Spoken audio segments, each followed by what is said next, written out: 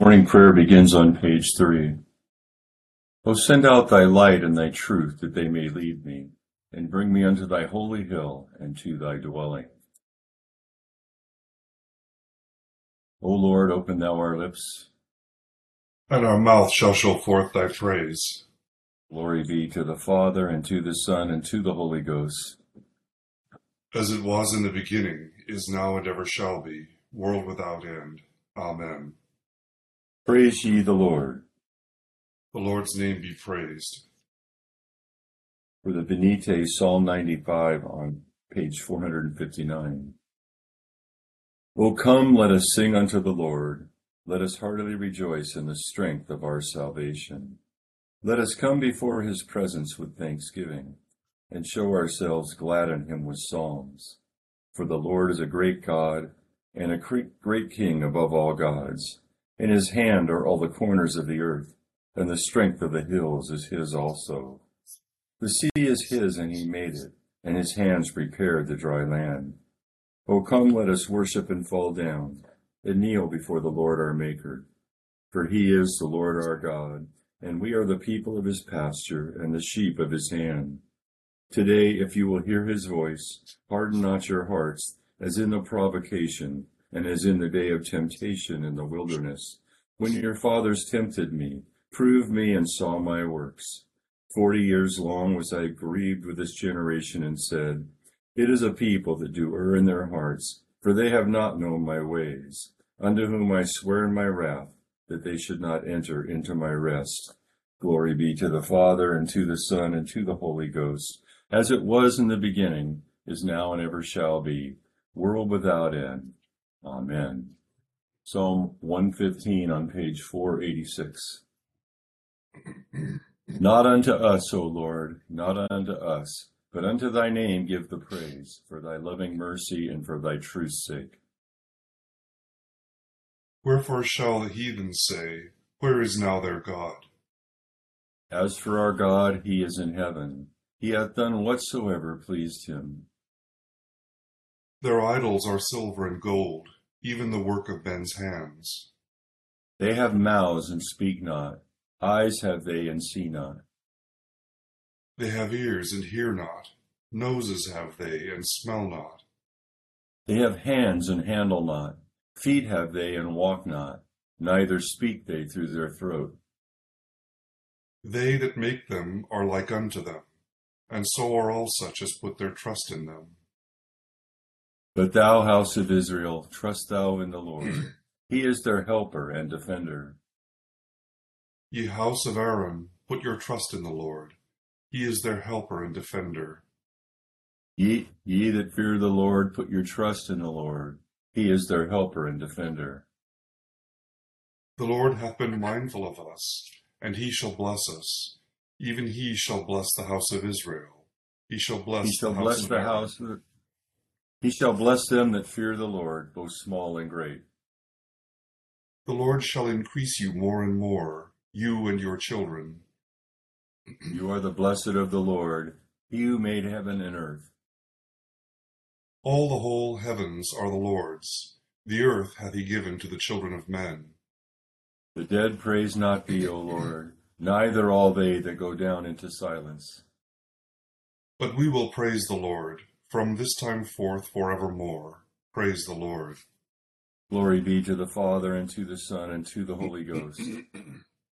As it was in the beginning, is now, and ever shall be, world without end. Amen. Here beginneth the 10th chapter of the second book of Samuel. It happened after this that the king of the people of Ammon died, and Hanun his son reigned in his place.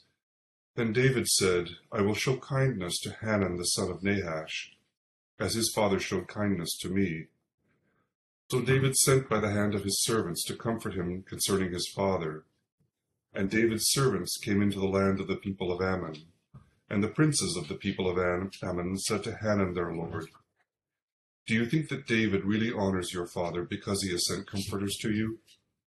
Has David not rather sent his servants to you to search the city, to spy it out, and to overthrow it? Therefore Hanun took David's servants, shaved off half their beards, cut off their garments in the middle at the buttocks, and sent them away. When they told David, he sent to meet them, because the men were greatly ashamed. And the king said, "Wait at Jericho until your beards have grown, and then return." When the people of Ammon saw that they had made themselves repulsive to David, the people of Ammon sent and hired the Syrians of Beth Rehob and the Syrians of Zobah, 20,000 foot soldiers, and from the king of Maacah 1,000 men, and from Ishtob 12,000 men. Now when David heard of it, he sent Joab and all the army of the mighty men. Then the people of Ammon came out and put themselves in battle array at the entrance of the gate, and the Syrians of Zobah, Beth Rehob, Ishtob, and Maacah were by themselves in the field. When Joab saw that the battle line was against him before and behind, he chose some of Israel's best and put them in battle array against the Syrians. And the rest of the people he put under command of Abishai his brother, that he might set them in battle array against the people of Ammon. Then he said, "If the Syrians are too strong for me, then you shall help me. But if the people of Ammon are too strong for you, then I will come and help you. Be of good courage, and let us be strong for our people and for the cities of God, and may the Lord do what is good in his sight." So Joab and the people who were with him drew near for the battle against the Syrians, and they fled before him. When the people of Ammon saw that the Syrians were fleeing, they also fled before Abishai, and entered the city. So Joab returned from the people of Ammon and went to Jerusalem. When the Syrians saw that they had been defeated by Israel, they gathered together. Then Hadad-ezer sent and brought out the Syrians who were beyond the river, and they came to Helam. And Shobach, the commander of Hadad-ezer's army, went before them. When it was told David, he gathered all Israel, crossed over the Jordan, and came to Helam. And the Syrians set themselves in battle array against David and fought with him. Then the Syrians fled before Israel, and David killed 700 charioteers and 40,000 horsemen of the Syrians, and struck Shobach, the commander of their army, who died there. And when all the kings who were servants to Hadad-ezer saw that they were defeated by Israel, they made peace with Israel and served them. So the Syrians were afraid to help the people of Ammon any more. Here endeth the first lesson. Blessed art thou, O Lord God of our fathers, praised and exalted above all forever. Blessed art thou for the name of thy majesty, praised and exalted above all forever. Blessed art thou in the temple of thy holiness, praised and exalted above all forever. Blessed art thou that beholdest the depths and dwellest between the cherubim, praised and exalted above all forever. Blessed art thou on the glorious throne of thy kingdom, praised and exalted above all forever. Blessed art thou in the firmament of heaven, praised and exalted above all forever. Glory be to the Father, and to the Son, and to the Holy Ghost, as it was in the beginning, is now, and ever shall be, world without end. Amen. Here beginneth the 26th verse of the 23rd chapter of the Gospel according to St. Luke. Now as they led him away, they laid hold of a certain man, Simon, a Cyrenian, who was coming from the country, and on him they laid the cross that he might bear it after Jesus. And a great multitude of people followed him, and women who also mourned and lamented him. But Jesus, turning to them, said, "Daughters of Jerusalem, do not weep for me, but weep for yourselves and for your children. For indeed the days are coming in which they will say, Blessed are the barren, wombs that never born, and breasts which never nursed. Then they will begin to say to the mountains, Fall on us, and to the hills, Cover us. For if they do these things in the green wood, what will be done in the dry?" There were also two others, criminals, led with him to be put to death. And when they had come to the place called Calvary, there they crucified him, and the criminals, one on the right hand and the other on the left. Then Jesus said, Father, forgive them, for they do not know what they do. And they divided his garments and cast lots. And the people stood looking on. But even the rulers with them sneered, saying, He saved others. Let him save himself if he is the Christ, the chosen of God. The soldiers also mocked him, coming and offering him sour wine, and saying, If you are the king of the Jews, save yourself. And an inscription also was written over him in letters in Greek, Latin, and Hebrew, This is the King of the Jews. Then one of the criminals who were hanged blasphemed him, saying, If you are the Christ, save yourself and us. But the other answering rebuked him, saying, Do you not even fear God, seeing you are under the same condemnation? And we indeed justly, for we receive the due rewards of our deeds. But this man has done nothing wrong. Then he said to Jesus, Lord, remember me when you come into your kingdom. And Jesus said to him, Assuredly I say to you, today you will be with me in paradise. Now it was about the 6th hour, and there was darkness over all the earth until the 9th hour. When the sun was darkened, then the sun was darkened, and the veil of the temple was torn in two. And when Jesus had cried out with a loud voice, he said, Father, into your hands I commit my spirit. Having said this, he breathed his last. So when the centurion saw what had happened, he glorified God, saying, Certainly this was a righteous man. And the whole crowd came together to that sight, seeing what had been done, beat their breasts and returned. But all his acquaintances and the women who followed him from Galilee stood at a distance, watching these things. Here endeth the second lesson. Blessed be the Lord God of Israel, for he hath visited and redeemed his people, and hath raised up a mighty salvation for us in the house of his servant David, as he spake by the mouth of his holy prophets, which have been since the world began, that we should be saved from our enemies, and from the hand of all that hate us, to perform the mercy promised to our forefathers, and to remember his holy covenant, to perform the oath which he sware to our forefather Abraham, that he would give us, that we, being delivered out of the hand of our enemies, might serve him without fear, in holiness and righteousness before him, all the days of our life. And thou, child, shalt be called the prophet of the highest, for thou shalt go before the face of the Lord to prepare his ways, to give knowledge of salvation unto his people, for the remission of their sins, through the tender mercy of our God, whereby the dayspring from on high hath visited us, to give light to them that sit in darkness and in the shadow of death, and to guide our feet into the way of peace. Glory be to the Father, and to the Son, and to the Holy Ghost, as it was in the beginning, is now, and ever shall be, world without end. Amen. I believe in God, the Father Almighty, maker of heaven and earth, and in Jesus Christ, his only Son, our Lord, who was conceived by the Holy Ghost, born of the Virgin Mary, suffered under Pontius Pilate, was crucified, dead, and buried. He descended into hell. The third day he rose again from the dead.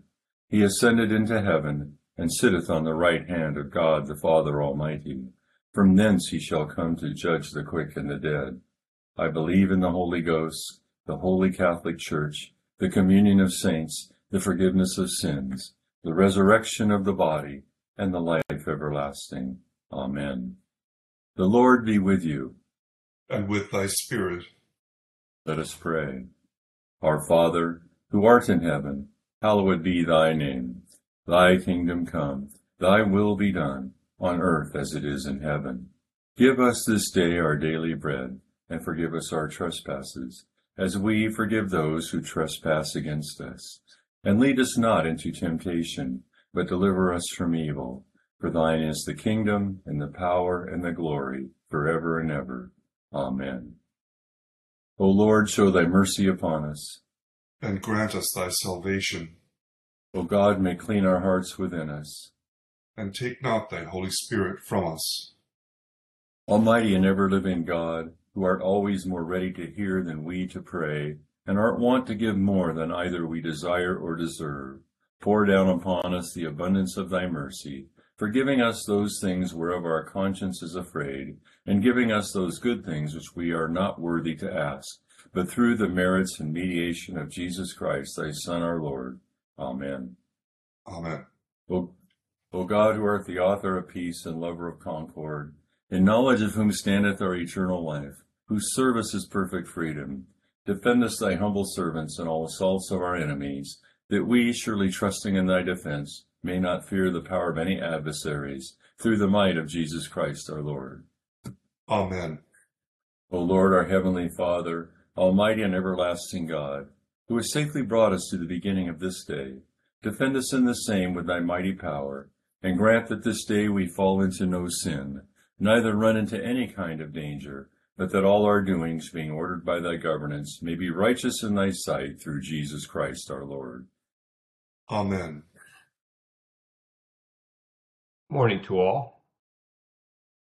We have in our Second Samuel lesson kind of it's sort of a event that characterizes humanity, where David sends in ambassadors to bring some good news. They're greeted with suspicion, and the thing turns into a massive war with all kinds of unnecessary loss of life. As it kind of harkens to the human condition, where we always cast aspersions on the motives of others and respond suspiciously, and what could be opportunities to connect end up becoming, all sorts of conflict. And it reminds us, and we can tie it into the New Testament lesson in a minute, but not always to assume the worst about what somebody is doing. There are people who are operators and manipulators, and it's right to do that but in ordinary life, people are usually full of the same anxieties as we are, and oftentimes are looking for the good in their own way. And so not always to assume the very worst motive when we're dealing with people could save a lot of unnecessary conflict. And that kind of takes us into the gospel, where the purpose of that, not assuming the worst, would be that we are in Christ ambassadors for the gospel, that we are supposed to carry something different into the world, bringing grace and forgiveness and the opportunity to connect rather than strict vengeance. It's interesting in this section from the Passion narrative that we have a kind of a juxtaposition of justice and mercy, because Jesus is walking the way of the cross, and the women are weeping for him, and he says, don't weep for me, weep for you and your children, because you're rejecting the Messiah and the Savior of your nation, and the result is going to be, as he prophesied on Palm Sunday in Luke's Gospel, and our lesson a little while back, that the Romans will come and surround Jerusalem and level her and her children within her. That's why weep not for me, but for yourselves and your children, because you're missing the opportunity for redemption. And it's in the divine person of Jesus here we get this a kind of what we call maybe differentiation. He sees what this is going to mean. It's not a personal anger for the offense that people are heaping on him, but an understanding that when people reject God's will, these are the consequences. And is why justice here then is paired in this passage with mercy, where from the cross Jesus says, forgive them, for they know not what they do.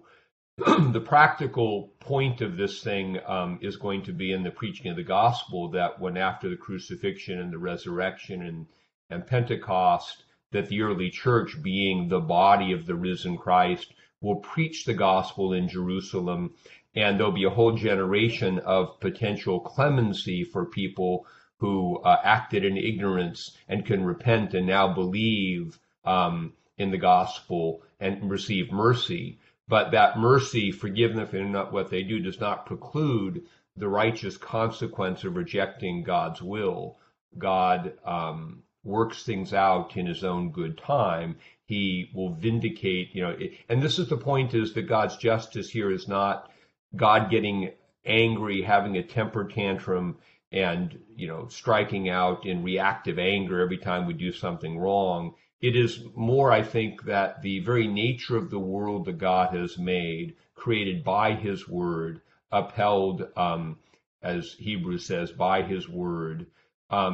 Justice is just part of the very fabric of the creation, that which is contrary to God's word cannot prevail, and eventually it will accrue a judgment commensurate with the wrong done. And so this ties us into sort of the example of Jesus for us in the Christian life. We talk about walking the way of the cross, picking up our cross and following him. It means kind of like what this, the Passion narrative says, that as we go through life, we are called above all to hold on to our innocence, to do the right thing, to do God's will. And sometimes that's going to get us a lot of opposition, people who criticize or don't support, and if we're going to be like Christ, we won't respond. We'll learn not to respond personally to that. It doesn't mean it won't hurt, but we won't strike out and try to exact personal revenge. Because when we exact personal revenge for the wrongs done to us, we fall back into the judgment of the world. We're not acting righteously. But when we continue to do what is right in the face of the wrong, we live in Christ, and the verdict that will come on his life for his holy death accrues to us. Now, we should be clear that when people do wrong, that doing the right thing doesn't mean being unable to tell them this is the wrong thing, but it's the righteous confrontation. It's not, there's a distinction between our own vindictive sense of grievance, because you hurt my pride, I'm going to get you, and our confrontation that this really isn't the right thing. A lot of times, therefore, to follow Christ, we have to separate two things out. First of all, we have to separate our own emotional response to when we're wronged, and that we have to process in our prayer. The Psalms are really good for that, where we're angry and hurt and wounded, and we have to work that out on our own. And when we have taken some time to kind of work through our own subjective reactive response, we can come back and act towards others in the right way, confront righteously if that's possible for us. And so this is how we commit ourselves to God in obedience in the face of the evil around us. We continue to do the right thing, and then the way of the cross leads with Jesus through the cross to the resurrection. And God hears our prayer. This is the whole point of this narrative. The veil of the temple is torn in two. The access to God is open. So as we walk the way of the cross, in the face of all kinds of provocations to do the wrong, God's grace stays with us, and his favor rests upon us, and that judgment of vindication stays with us. And it's a hard thing to do. This is why we fall down and get up and try it again, and we fall down, and we grow in our ability to be less reactive, or to be aware of how what we think about as justice is really our own personal reactivity, and to not act or speak out of that, but not to ignore that, but to process that in our own prayer. And then a final note about this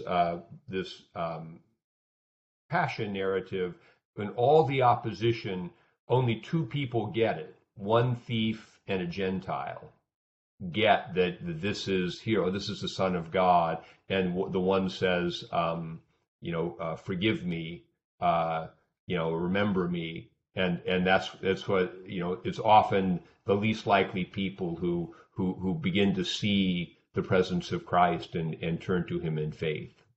So anyway, a few thoughts about today's lessons.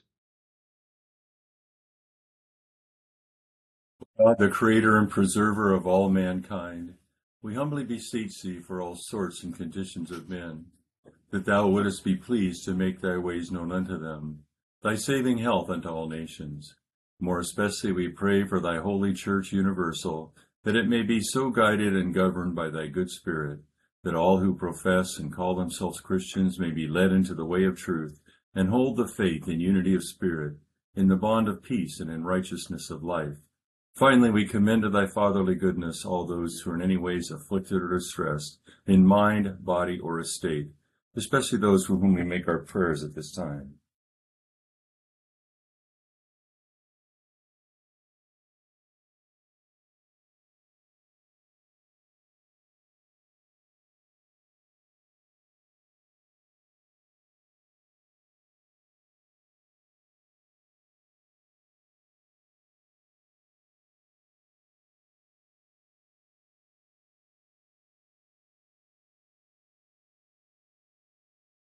That it may please thee to comfort and relieve them according to their several necessities, giving them patience under their sufferings, and a happy issue out of all their afflictions. And this we beg for Jesus Christ's sake. Amen. Almighty God, Father of all mercies, we, thine unworthy servants, do give thee most humble and hearty thanks for all thy goodness and loving kindness to us and to all men.